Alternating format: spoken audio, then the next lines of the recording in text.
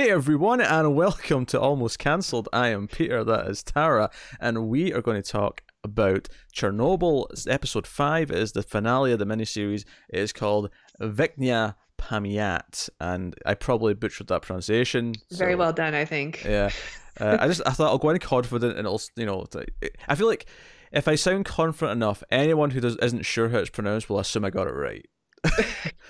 And those of you who know, well, crucify me in the comments. That's okay. I accept it. So final episode. Glad it wasn't me.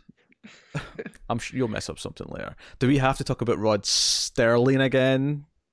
We don't have to talk about it. So episode 5, and we have a longer episode here, and we have mostly the courtroom. It's the trial of Dyatlov and the plant managers.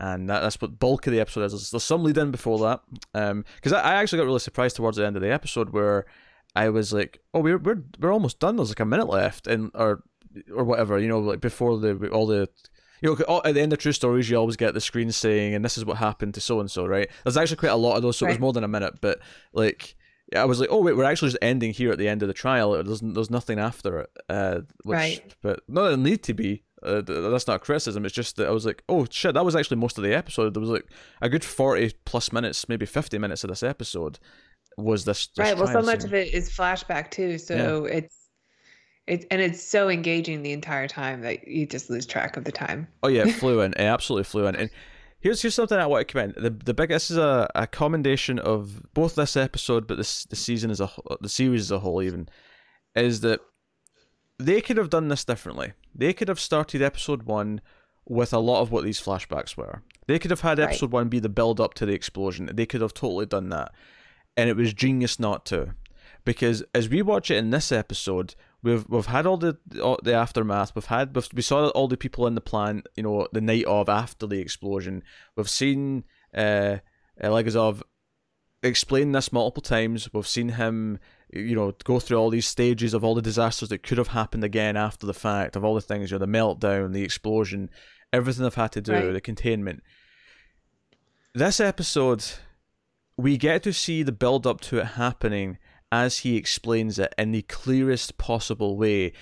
And the effect that has on us as the viewer is that most of us are not nuclear physicists. Most of us don't know how this works. We may have a vague idea after the first 4 episodes, but he explains this so well. His blue and red cards that he pulls out so helpful. Yeah, it makes so much sense, because at one point brilliant move. Yeah, because at one point it's like all blue cards, and it's like, well, everything's cool then, but what's wrong? And it's like, no, but here's what happens because it's so cool. And then he starts exchanging them, and then before you know it, there's 5 red cards, and it's like, holy shit, 5 red cards, this is disaster. And even though the cards, I can't read them because they're not English, but you still get it, It's just explained so well. Yeah. And you're right, they could have opened up the first episode with the explosion and what we see, the chain of events that happen, and it probably still would have been a great series, but it's just, it's not, it feels like I'm so invested at this point, and I want to know, because I've been along for this mystery for 4 episodes now, trying to figure out what happened. And now I get to see it. It's a huge payoff.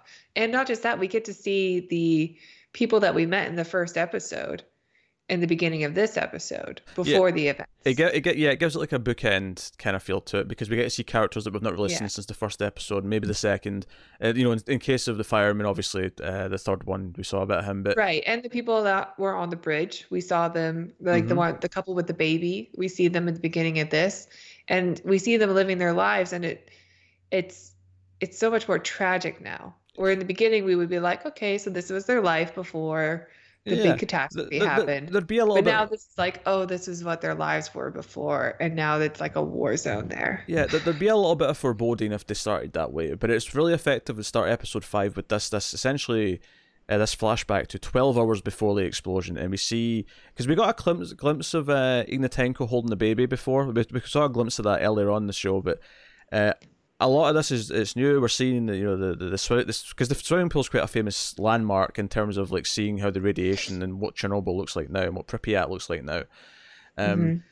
But so we see all these different things, and then we end this opening montage with this scene of the managers in Dyatlov talking about this test that they need to do and how it's overdue and they're supposed to have done it already, and and it's like, well, we need to do this, and they make this choice to be like, well, let's just do it tonight then. If we have to wait till after midnight, if we've been told by the power grid we're not allowed to do it till then we'll just do it. I'll go home and get some sleep and we'll come back. And to us at this point in this scene, we don't necessarily understand why this is necessarily a bad idea, right? Why this is even the wrong decision.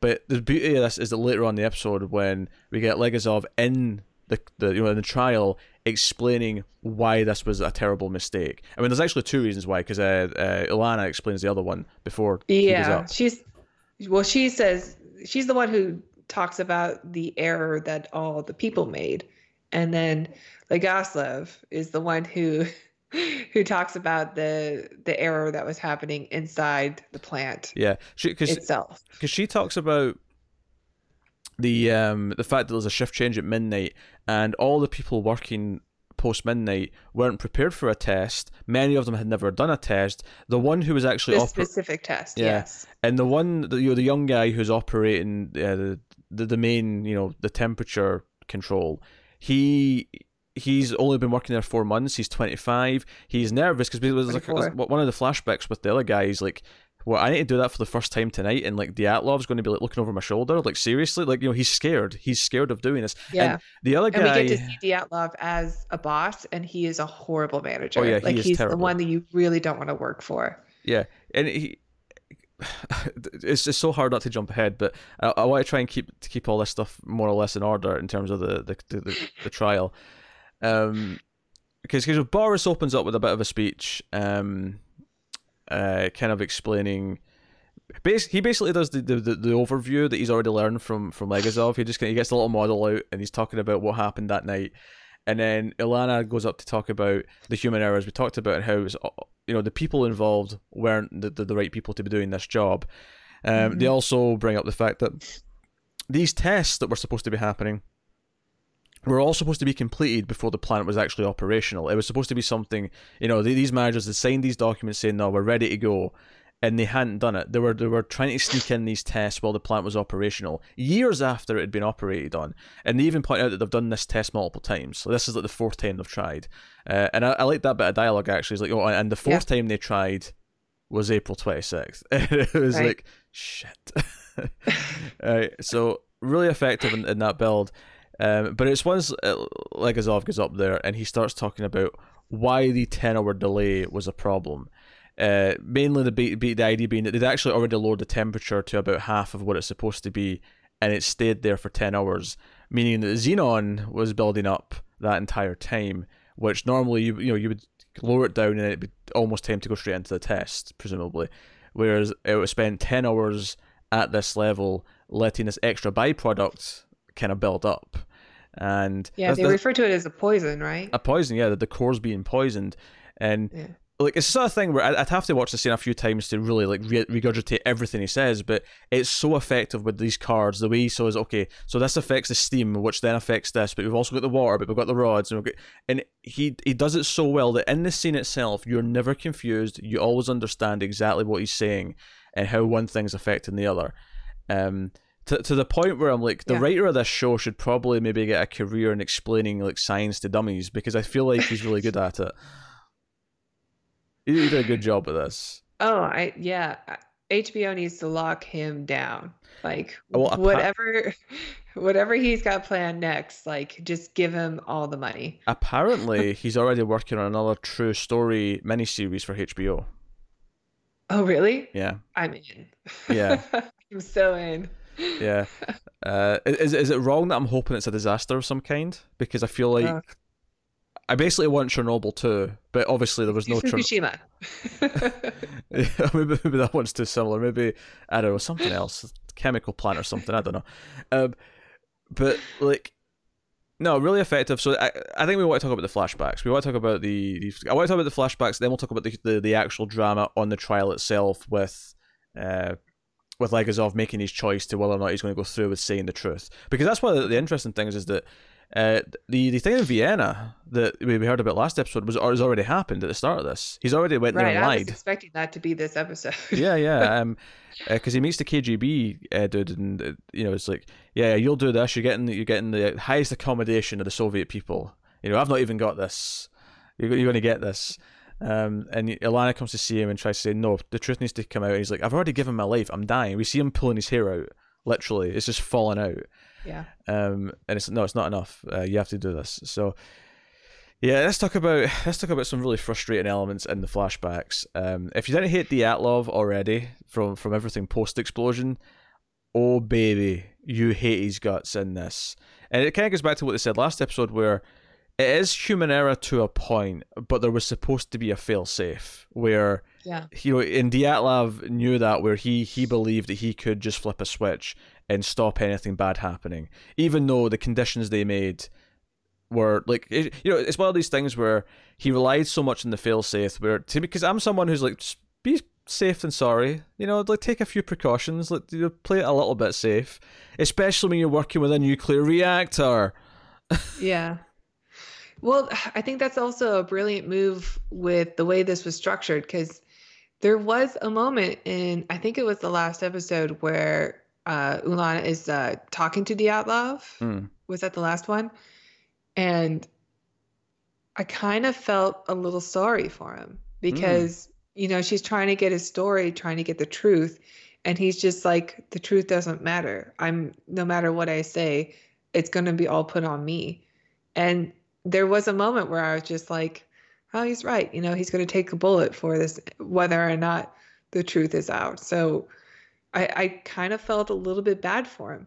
But then watching it in this episode, the events that take place that lead up to it, I'm like, oh, that's gone. Yeah, I don't feel bad for him at all. He, assuming this is accurate, he is an awful human being. And every step of the way, like, it's one thing when he comes in and he throws like the guide at someone, because at one point the guy who's doing the test is looking at the manual, and there's steps like scored out, and he says to the other guy, like, what about the ones scored out in red? Are we doing them or not? And then it's like, if you phone someone, presumably Dyatlov, he's like, okay, no, we do all the steps. It's like, well, why are they scored out then? Who knows? Yeah. Like, just it's because they've never done this test before. Like, clearly that's part of the day crew or whatever that have done it in the past, and they've eliminated those steps for a reason, or there's no communication. Like, nobody knows what's going on. Yeah, no one does know it. And it's when one person says, I don't think we're ready for this, can we review like what we're doing before we do it? He throws the book or the binder at him and says, review it. Yeah, because we know that from the opening scene is that this needs to get done tonight, because they're talking about promotions. As long as they can get this test done, they can figure out what's wrong, like why the test hasn't worked in the past. Then if Dyatlov can successfully do the test, then he's almost guaranteed a promotion out of it. So that's why he's being so pushy, and it has to be done before the end of the night. For a society, for a state rather, that's so concerned with like capitalism and the idea of greed, it's kind of amazing how much greed's still in there. Just maybe not in the same ways, but like everything that happens this night is people determined to advance themselves. It is out of this selfish, preservation, and that's what leads to. And because I think the scene where I got like angry at Dyatlov in this is when the other guy turns around and says, "This is now dropping below the safety, like, because I think they're supposed to put it down to like 700, and it starts dropping below that." And he turns around and says, "We have to shut it down. This is not safe." Which is a 24-hour shutdown process, they said, and he can't. He doesn't have that time. Yeah, and he even says, he's like, there's too much xenon in there now. So we know he's right because Legazov has just been explaining to us what's in there. We know that word. It's a key word for us, and it makes you go immediately, he's right. He's actually thinking of what Legazov's just been explaining. Someone in that room actually was aware of what might be happening right now and wanted to stop it. And I actually, at that point, I was like, this guy was almost a goddamn hero. This guy almost stopped all this. Now, admittedly, at this point, it might have been too cool, and the problem that happened with the cooling rods might still have happened. I'm not sure if that was, or if we were past the point of no return at that point. But regardless, his I don't know. thinking There's was still right. more. He still moves more cards around before the explosion happens. So Yeah. maybe not. He moves more cards around. There's still time. There's still time to save it, damn it. Was it all blue or all red? Yeah. But it's so effective because it, like, and this is where I go back to what the point I was making at the start, is that everything that happens now in the build up to this explosion means much more to us than it would have on day one, and we understand it in a way that we wouldn't have on day one. And even right before we start seeing it, Legazov explains the problem, and we even hear him explaining it over the footage of the scenes where he's talking about the counter going up and down and what that means. He's talking about all these things. So every single time something happens in these flashbacks, we understand exactly what's going on. And if they'd done this in episode 1, it'd all be a mystery still. And then we get to this episode, and maybe we'd have to repeat scenes again to show us, which would be kind of frustrating in some ways. Or we wouldn't be able to flashback at all. It would all just be in the trial, which would make the trial itself maybe less exciting, maybe less interesting. Right. But every time they flash back and they show like that number counter for I don't know if it's the amount of energy or output or heat or something inside of it that's measuring. It's the megahertz that's going down. Okay. But every time they show that number counter, like, I am focused on it. I am like, even though I shouldn't know what I'm looking at, I'm so invested in seeing that number go up and down and where it's at while they're explaining it. Like, it's just so well done. And then the other part that I think is really effective is that so much of this is watching it go down lower than it should, which is why when it starts going the other direction very quickly, it has impact, because it's like, wait a minute, this is skyrocketing very, it was going up in the hundreds and then the thousands, like, really quickly, as if it was just ticking, immediately from like 500 to 1500, and it was like, wait a minute. And then obviously he puts it in perspective where he's like, this was supposed to operate at 3,000 and it ended up at least at 33,000. It probably went past that, but that's the last that's reading. where it stopped. Yeah. We could get. So no, like, all that stuff is really exciting. And you've got Dyatlov at one point, like, shouts out, "I wasn't in the room when he did that," and Legazov tries to fight him on it, and he gets like sort of told off for it. He's like, "Oh, you're not a prosecutor. Shut up." But then the other guy's like, "Yes, we have statements from like 12 people who were there in that room. Well, not 12, it wasn't 12 people, but whoever many people were in the room. Everyone in the room said you were there." And said you were, and that was the other thing, is like, after the other guy tries to like tell him to turn it off, he gives him like a direct order, and he threatens his job. He threatens, you'll never work again in this industry. I'll make sure of it. He asks him to like note down his command. He wants a record that he's been told to do this. Right. And obviously Dyatlov just hits it out of his hand. He's not having none of it. But like, he clearly understands the weight of what's happening right now, and the risk of what's happening right now. And he's terrified. And Dyatlov is so just blasé about it. And he's probably used to Dyatlov, like, blaming things on everyone else. And so he's like, no, if you're going to do this, you're going to take responsibility for it. And Dyatlov says no. And even in the freaking trial, he's still not taking any responsibility, even though we know that he's already admitted he knows he's going down for this. He's still fighting. He's a fighter. Which actually leads to one of my favorite moments in the episode. One of my subtle favorite moments is when Legazov does eventually start talking about the rods and the flaw in the rods, when he does actually make the choice to do this. Because as Ilana puts it, it's not to convince the court itself, it's to convince all the scientific community who are at this hearing. Right, because all the other people in charge of the other plants in the Soviet Union are there too, or at least some of them are there too. So if other scientists hear it, then that should be enough for people to know that there is something wrong. There's a fatal flaw in all of the reactors. So when I'll get into the details of that, but when he actually starts talking about that and he makes it very clear that there is a flaw, there's a reaction shot from Dyatlov where it's the reaction shot that tells you that he actually believed it was his fault until this moment. Like it was never going to admit it. He was never going to say that it was his fault. He was going to blame it on everyone else but him. But there's a moment here where you can see the shock and relief on his face that he isn't completely to blame. Yeah.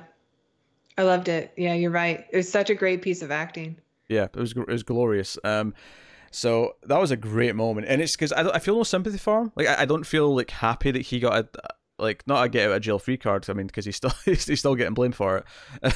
but But he's probably still slightly tormented by the idea that this has happened on his watch. And I'm sure he doesn't know why it happened, but it happened. And it happened because of the decisions that he made. Even though he's not accepting it, like you kind of have to figure that would probably torment a person. Oh, sure, yeah. And to know that there's some kind of an answer that at least, like, yeah, he made every wrong decision. And if anybody else was in charge, it probably wouldn't have blown up that night. But there was a flaw. Yeah. No, it's a fantastic moment. Fantastic moment. But before we get to like the why, of course we have the fantastic build of events as all this is happening to the actual explosion, which obviously we don't see in the first episode. We see it in the distance from the window, but here we actually do get to see the full thing. And one of the best parts of this is because they mention a couple of details here that was really shocking to me as well. That no one else in the plant outside of the people in the control room seemed to actually be told that there was a test going on. The person in the rods, the person in the water pump room, all these people did not know there was a test going on. So they start seeing weird things happening, and they don't even know why.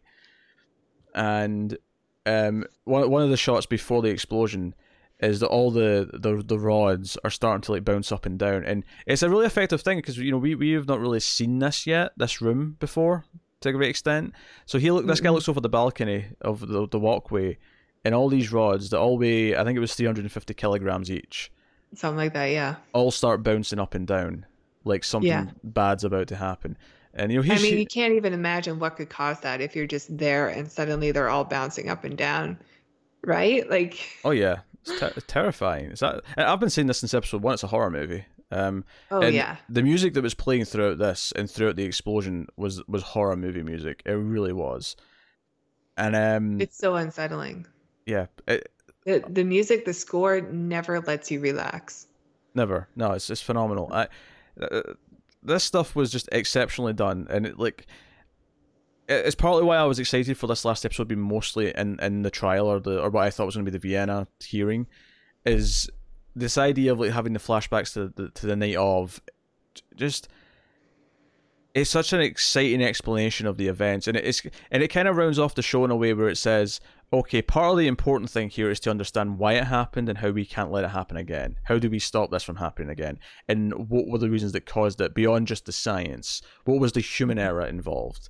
And I think actually it wasn't until this last episode where I really got kind of the overall message being here of like the hubris and the not ignoring the scientists, ignoring the facts, and trying to have a convenient lie so that you don't. There's a great line later on from Legazov when he's talking to the KGB guy after he's been like detained. Why worry about something when it's not going to happen? And that as soon as he said that. Money. As soon as he said that, I just thought of climate change. That is the first thing that popped in my head with that line. Yeah. I couldn't not think about it. And I don't know if necessarily the show is made specifically to like make you think of that, but I think it applies to it. We do live in a time now where the truth is somehow in danger. And it's been going on for a long time with climate change, but now we're really seeing the effects of it. And, our generation and the next generation are going to be the ones that deal with it. And the people who are in charge and living, these great lives beforehand are are the ones that we can blame for it, but they're the ones that are trying to hide the truth, and we just live in a time where truth is whatever people want it to be, it seems. How many comments do you think we're going to get now about climate change not being real? Whatever. How many? This is why you listen to scientists, because there's another great line in the hearing where he says, I can't remember how it started, but it was basically all these lies, eventually we have to pay the debt. Sooner or later we have to pay the debt for all these lies, and that's what Chernobyl was. And I think the inconvenience of it, and thinking about it, humanity is kind of guilty of this, where lots of lessons have been learned. Like, you'll never hear someone argue when they say, I don't know, don't don't play with fire next to like gasoline, right? But I guarantee you, it took someone getting set on fire for someone to actually believe that it was a real danger before they started like telling people that. You know, like I believe that the disaster has to happen before humans will actually start like en masse. Like everyone will agree that they actually have to take the safety precaution. Sure. Yeah, I think that's been proven time and time again. And Chernobyl's maybe the biggest example in history of that. Well, because it also came from a government that was trying to keep this perfect image of its utopia. And because, that kind of government created Dyatlov. Because it was a government that says, we don't accept the truth if it's inconvenient. So you have to give us a truth that we like in order to accept it. And what kind of leaders do you build from that world, from that system? Yeah. You build people who just lie over and over again. You don't get the truth. And that's exactly why it comes back around to like, no, the state is at fault. The state, Dyatlov is terrible. He's an awful person, and he is largely to blame for what happened that night. He is a product of that system, though. But yeah, the system created him, and the system not only created him, but created the fault itself. Because, as he puts it, it was cheaper. It was cheaper to have graphite as the tips of the rods, and because I said this before we started recording, but the one thing that really stuck out to me in his little speech, because he explains this. Okay, the rods were graphite, and that was basically a detonator. It basically triggered this explosion, and he's asked why, and he says, well, for the same reasons that we don't have as good casing as the West. And it was the way he said the West. I'm like, he's actually pointing out that the West. He kind of says it under his breath too, like it was. Yeah. Not like the West. Yes, well, theirs are better, you see. But he says that. He says the same reason we have this, the same reason we have that, because it's cheaper. And there's just this like stark realization with that line, and obviously he starts. That's when the judge is like, hey, if you're suggesting the state is at fault here, you're on thin ice, Sonny Jim. You said you're on dangerous ground, and he's like, we're all on dangerous ground. We're in Chernobyl right now. Yeah, because those great shots as they're driving in past all the vehicle graveyard of all the vehicles that were used in the cleanup. Yeah. Which they've not taken out because they're all, at least slightly radioactive. Yeah. Yeah. Just keep them there. Yeah, just keep them there. And, like, such a great moment. It's a great speech. Like, as great as Dyatlov is here, because he is great, for those reactions, and like he's such a great bad guy, and Skarsgård we'll talk about in a minute because he's got a couple of great scenes as well. But Jared Harris is like basically it's his show. He's commanding this. Like there's a good like 30-minute chunk where it's just him basically talking, and he holds it. He holds it the entire time. He gives it this gravitas. Yeah. There's a moment where he drops one of the cards, and it's just this awkward pause because he's nervous, and it just. Right. It stings in your soul. There's also a really great choice for the camera when he was walking up to the podium to speak, where it does that thing where it's a fixed camera on him and then the background around him is moving. It's not fixed in the background. Do you want a technical term? Sure, I don't know it. I've got two for you. I've got the more common one, which was chest cam, where it's like attached to the actor, and that's how you get that effect. Although I think the more technical term is actually the snorri cam. But yeah. So that's it. It causes a bit of a motion sickness when you're watching it, which gives you like this uneasy feeling in your stomach, and you're nervous for him all of a sudden. The most common time it's used is when a character is like tripping acid, and they'll use it for that. Yeah. Sometimes they'll use it where they're really tense and paranoid. A similar effect here, where it makes you feel like you're with him and the room is shaking, and it gives you that kind of feel. Because actually, did you see Upgrade last year? No. Oh god, what's his name? Some green. People always say he starts off in a wheelchair, right? Yeah. People always say it looks like Tom Hardy, and he kind of does. He was in a fantastic TV show called Quarry, which I absolutely recommend beyond my wildest dreams. Phenomenal. But Upgrade, Upgrade is a decent action movie, a decent sci-fi action movie. I'm sure we'll do it in the Ace at some point, which is a sci-fi movie podcast, the Atomic Cinema Experiment. It's atomic. Oh, I hear that's really good. Yeah, it's on point. We're on topic. But the reason why I'm bringing it up is because that movie did this really weird thing, which I thought was super impressive, where it did that effect to the chest cam, but it did it in like wide shots where he was like far away from the camera, but it had that effect, and I was genuinely baffled as to how they achieved it. But it was really good. Very interesting. Yeah. But it was really good. I don't know what that would even look like. Well, the whole idea is that he gets this chip and this like AI takes control of his body. So he like gets control of his body again, but he's doing it essentially through a computer interface. So it's the idea that his body's kind of separate from him. So it gives it this kind of robotic look the way he's walking. And it's really neat. His body language plus the camera work made it give it this really cool feel. It's probably the best thing about the movie. Actually, is how they shot, like how different he moves. And that was a bit of a tangent, but it was just because we're talking about chess cam. Yeah, I thought it was just a really brilliant choice because it made me feel sick almost because it has a motion sickness effect to it, and all of a sudden I know exactly how like Asaf is feeling when he's approaching the podium, and it follows up with him dropping the card, and you're like, okay, he's really nervous. Yeah, because it's the long walk. It's the long walk up to the podium. It's that. This is it. This is where he has to make the decision of whether or not he's going to tell the truth. Another subtle detail I really liked is that the audio from them is a little bit harsh because they've got these really like sort of like old school 80s microphones like picking up their audio, and I loved it. Yeah, at one it's point, a bit echoey too. Yeah, he kept going off mic when he was going over to his board, and I loved that there's a shot of like someone running up and moving another mic in, and I liked that little detail. It felt natural that okay shit we didn't think of this. Someone put a mic there. Yeah. I like that. Yeah, I noticed the echoey. I think when Skarsgård was speaking, you can hear like the echo in the background. So you're like, it's just this big open room. Yeah, a little bit of feedback occasionally as well, just a little bit to give it that kind of amateur feel. It felt real. Yeah. It just added to the atmosphere. So there's actually a pause though in Legazov's testimony at one point, where Boris has been coughing a little bit, and he starts coughing really violently, and the court has a recess. And there's this great scene where Boris is with Legazov outside, and he's sitting with him, and he's basically saying that he's got maybe a year to live. And we actually find out at the end he actually lasted a little bit longer than that. He lasted till 1990, but he's coughing up blood, and he's reaching that point where he's talking about like, was my life worth something? I was just this company man. Did I achieve anything? Did I do anything? And we get this phenomenal response from Legazov where he says, I was like doing all the science, but you were more important. You got everything done. Like you're a company man, which meant you knew how to ask for things. It meant everything I needed. Lunar rovers. All the men, all the equipment, everything I needed. You got me. You were more important than I was.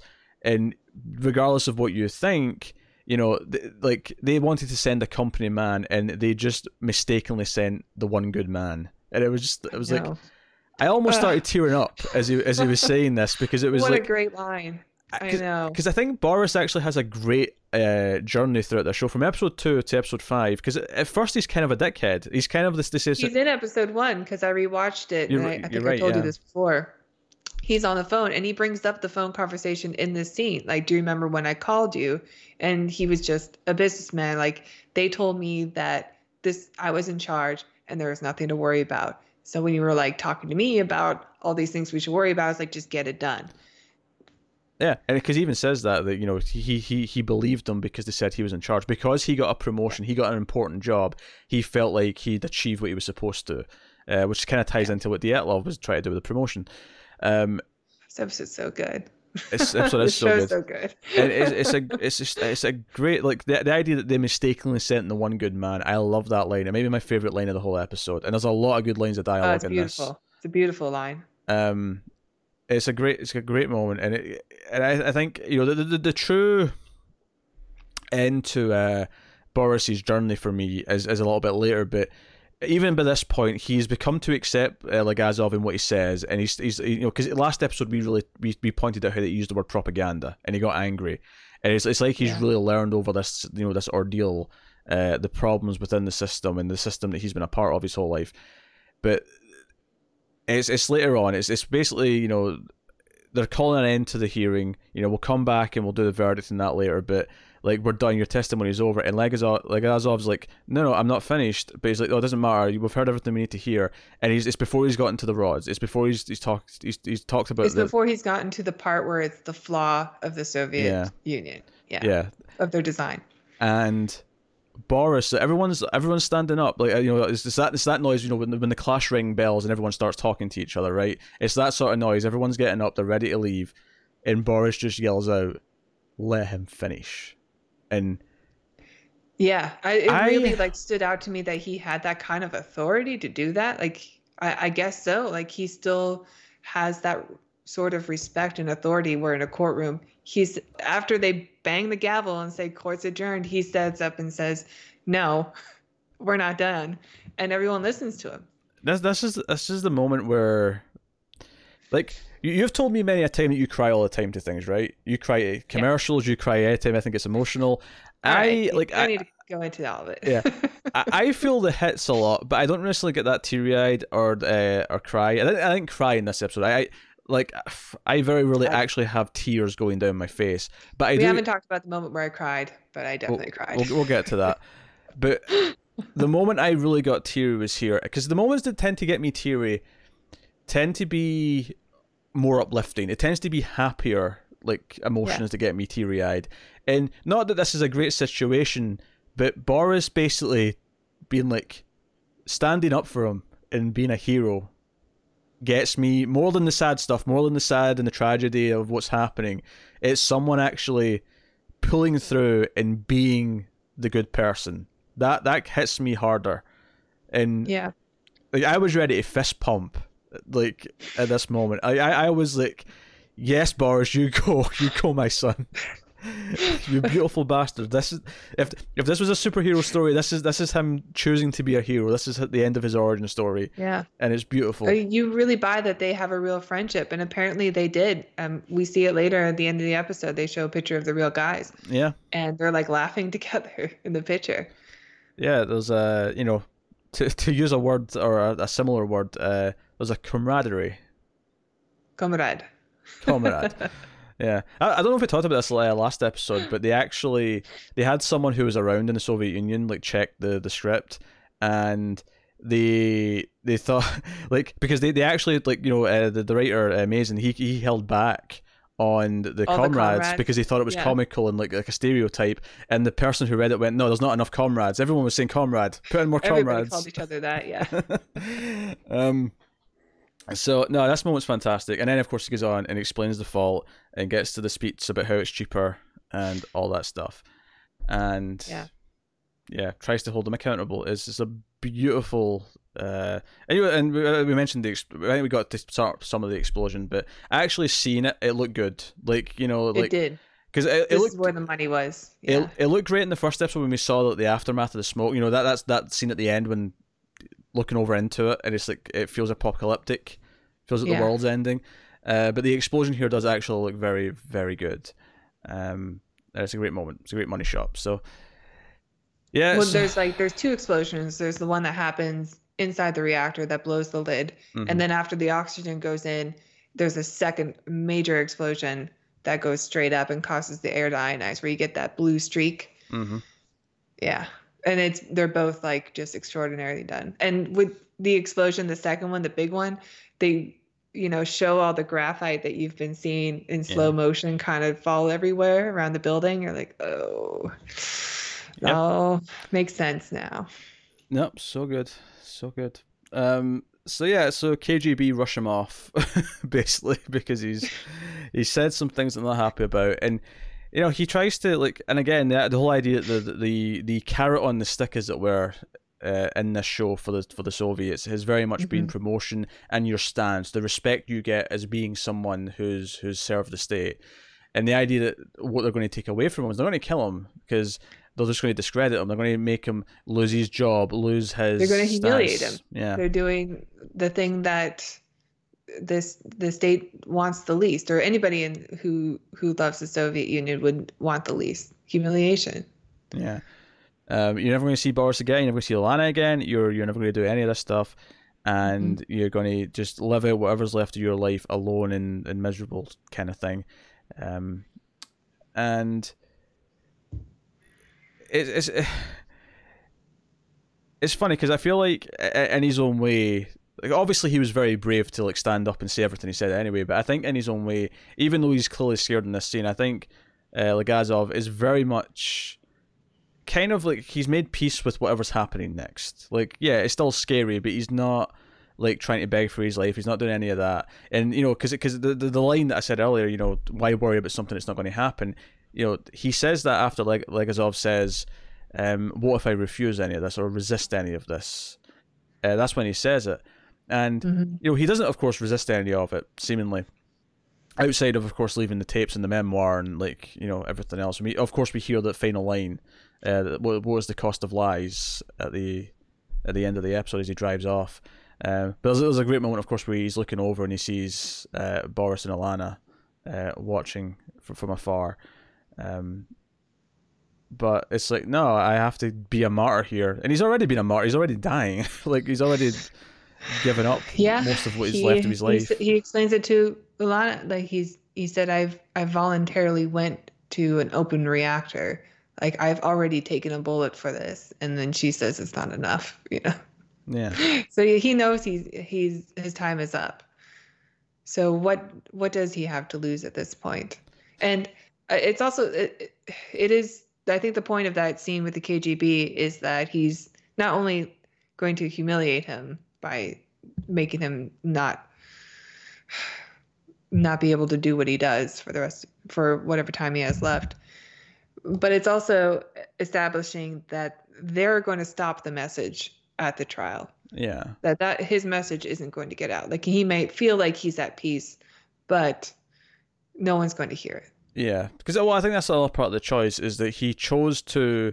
He wanted to actually live and respect himself for doing the right thing rather than doing the right thing for the state.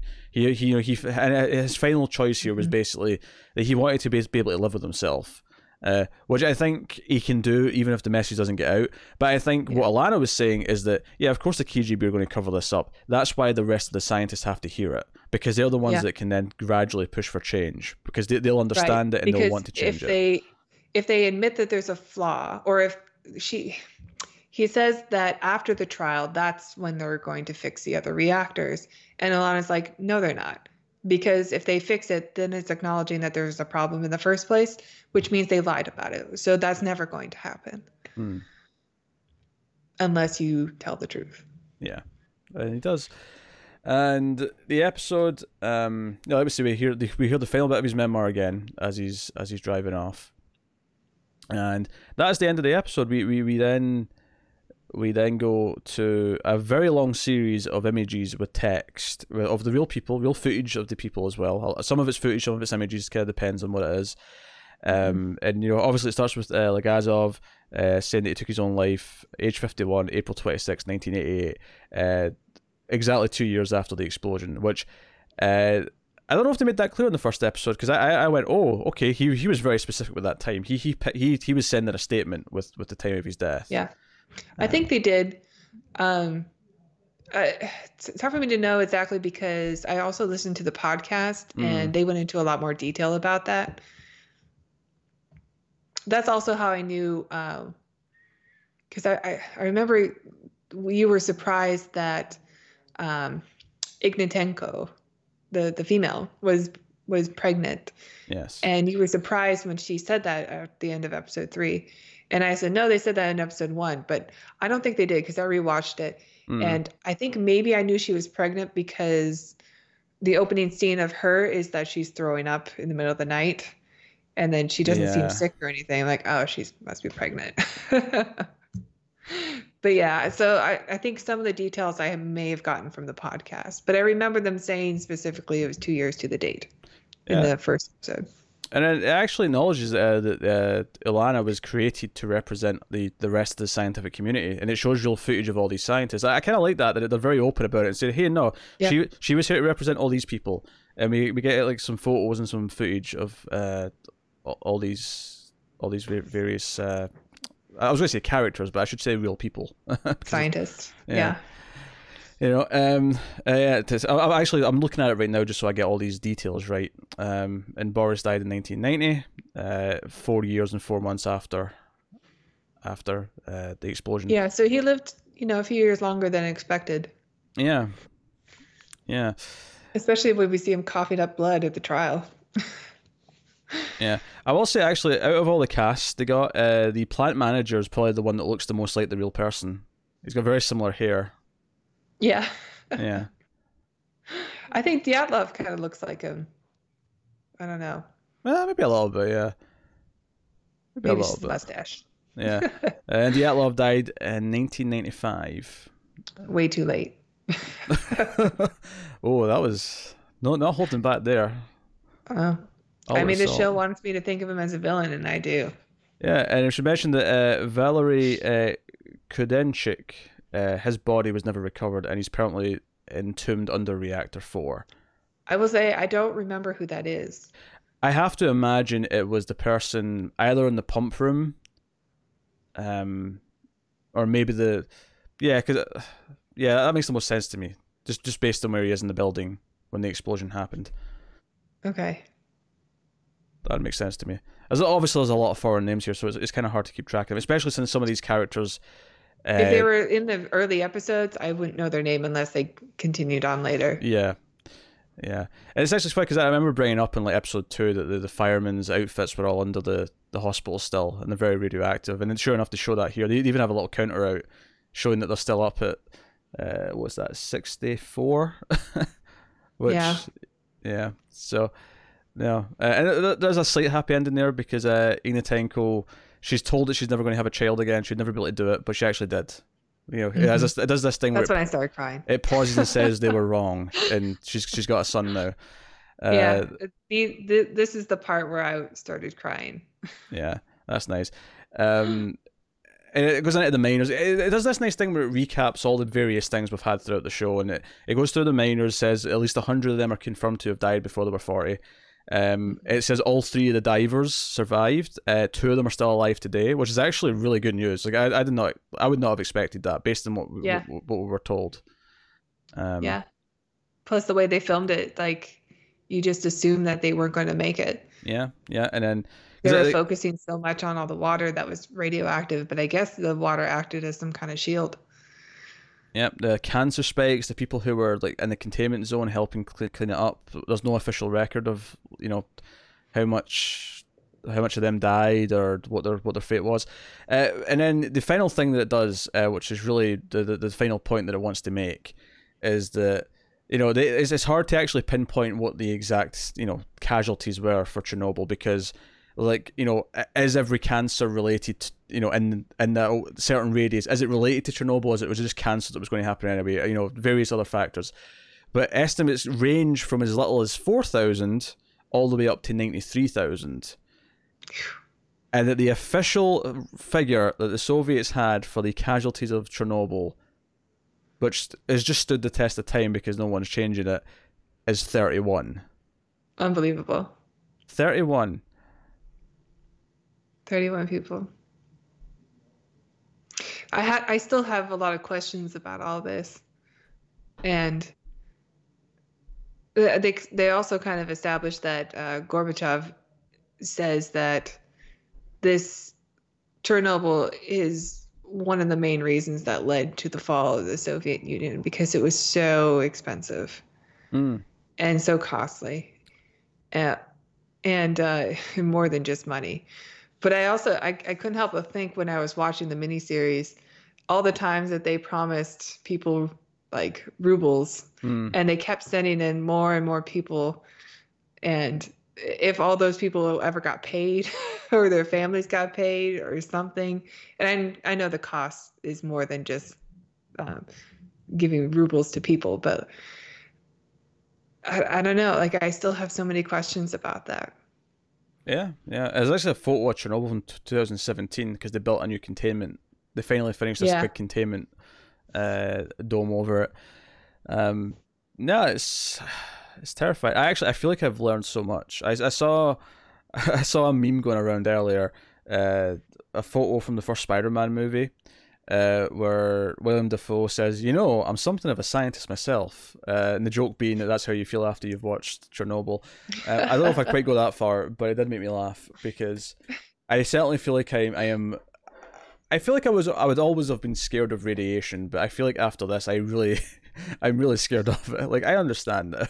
Yeah, after episode 1 I was like, whoa, I have a new fear I didn't know existed before. Yes. That's the scene in the first episode with the guy who holds the door open and then starts bleeding through his clothes. That was pretty remarkable. Like that was the first moment I was like, oh my God, this show is not playing. Yeah, no, this show has been so good. Each episode's done a really good job of being a defined thing on its own, where they've had like a new crisis or a new part of the story each episode, so they've all felt like good whole chapters. Mhm. But at the same time, the overall thing feels like a 5 hour movie. It does. It feels like a really highly produced, great acting, great effects when they're needed, great tone and atmosphere throughout. Music's on top form. In fact, the track that's playing over all the slides at the end is very good, very haunting. Mm. Um, I agree. This is probably the best 5 hours of television I've ever seen, to be honest. I was so invested from the first episode, and it's just like a masterpiece of acting, of writing, of directing. And I don't mind when movies and shows take like dramatic license to tell something that is based on a true story. But this one is so, like, although they do that in order to tell a better story, there's so much details in it that are correct that I really feel like I'm getting a lot out of it, a lot of truth.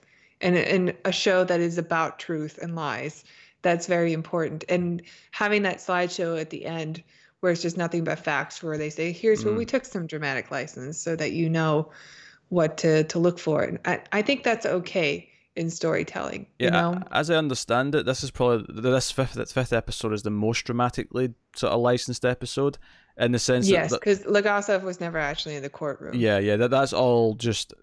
But I think it's so effective because it explains everything so well. I don't want a stranger. Yeah, I want him. Yeah. no, it works. It works.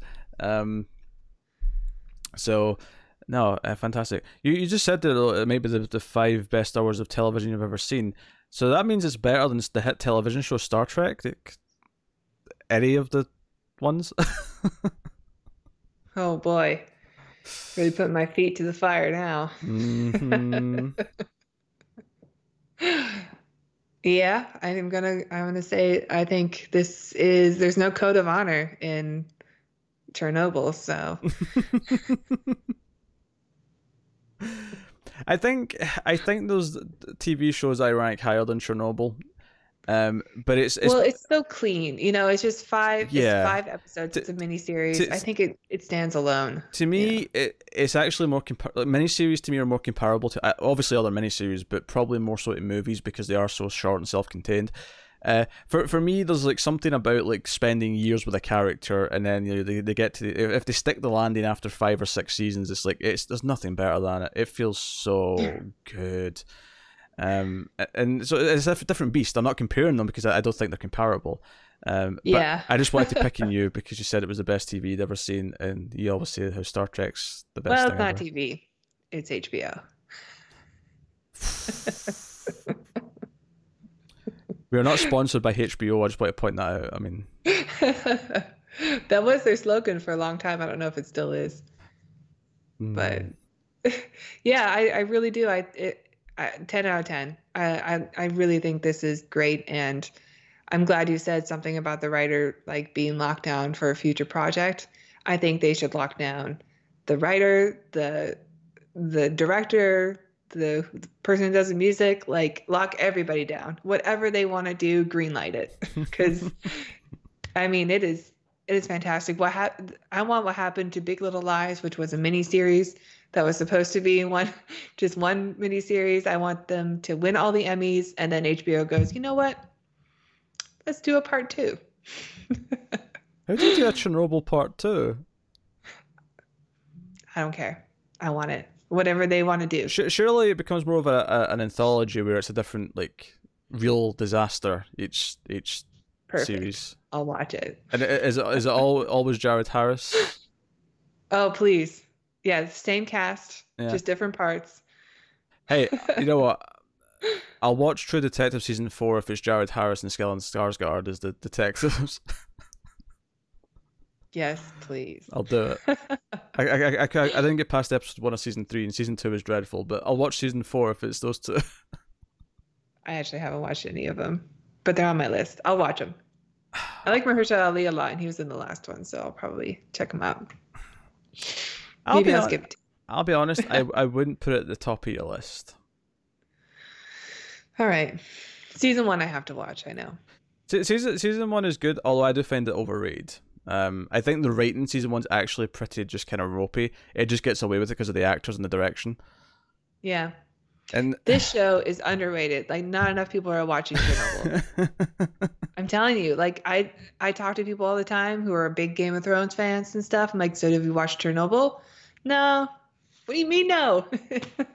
I'm trying to spread the word, nobody's watching it. This is going to win tons of awards. They'll have a nice Blu-ray release. They'll treat this. Give me proper. an extended edition, HBO. I want it. I know you have deleted scenes. I'll buy it. All right. Well, you don't get deleted scenes of the dogs being like buried alive. I know. I realize what I'm asking for. yeah. I just hope you realize. Yes, that's good. But yeah, no, this has been a fantastic show. And I hope the next miniseries from this creative team is coming soon, because clearly they know what they're doing.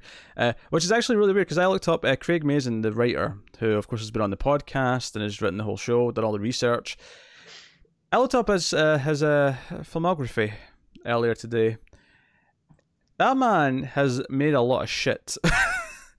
The director too. I looked up the director, and it's like all music videos, and then Chernobyl. Like, what? I mean, music videos to direction of like TV and movies isn't that weird. Like that does happen. Like, yeah, but I don't know if any of them are like masterpieces like this. I mean, David Fincher, I think, started off in music videos. So I mean, it does happen. But and then did Alien 3, yeah. And then did Alien 3, which may have been better had the studio not messed with him so much. But we'll see. I agree. I wish I could see that movie. I want to see the movie he wanted to make. But so Craig Mazin, wrote at least 2 of the Scary Movies, and he was one of the writers on Rocket Man from 1997, which is a comedy. Another masterpiece. I've not seen it since I was a kid, and I liked it when I was a kid. It holds up so well. Let me get my copy of the Blu-ray. I don't think it. I don't think it does. I'm going to go out on a limb here and say that it does not hold up. Are you kidding? He farts in a spacesuit and it blows up. Love watching Harlan Williams waddle around on Mars with William Statler just so pissed off in front of him. Did you just say Sattler? Sadler. I'm not adding an extra T. It sounded like it. Don't you start. It sounded like it. Rod Sterling. All hey, right. You haven't corrected me. We've done like 15 episodes of Twilight Zone plus the new 5 more of the new ones, and you didn't correct me until the last one. So because I couldn't take it anymore. So I am the product of a failed system, is what I'm trying to say. How dare you? How dare you? Don't blame me. You somehow turned me into the Soviet Union, and you turned into Dyatlov somehow. I don't know how that happened, but yeah, that's Chernobyl. I was on the toilet the whole time. All right, it's not my fault. So that's Chernobyl. It was fantastic. I like the finale. Arguably, maybe the best episode, which is insane because, like, I was worried early on that it might lose steam as it goes on, because like all the big disaster movie tension was at the start, but honestly, no. It kept it fresh in interesting ways. It kept tension. It kept drama. And we got a lot of naked men in it. A little something for the ladies. How many members of the female audience do you think were excited by all the naked miners? You know what's actually really great about that character, other than he was probably the best character in the show, is when you first meet him, he makes a joke about the Soviet Union. He's like, what makes a ton of smoke and a ton of noise and cuts an apple into 3 pieces? A Soviet machine designed to cut an apple into 4 pieces. And you know what? It's kind of true because he's making a joke about how they make cheap machines, and that turned out to be the flaw of the reactor, was that they were just too cheap.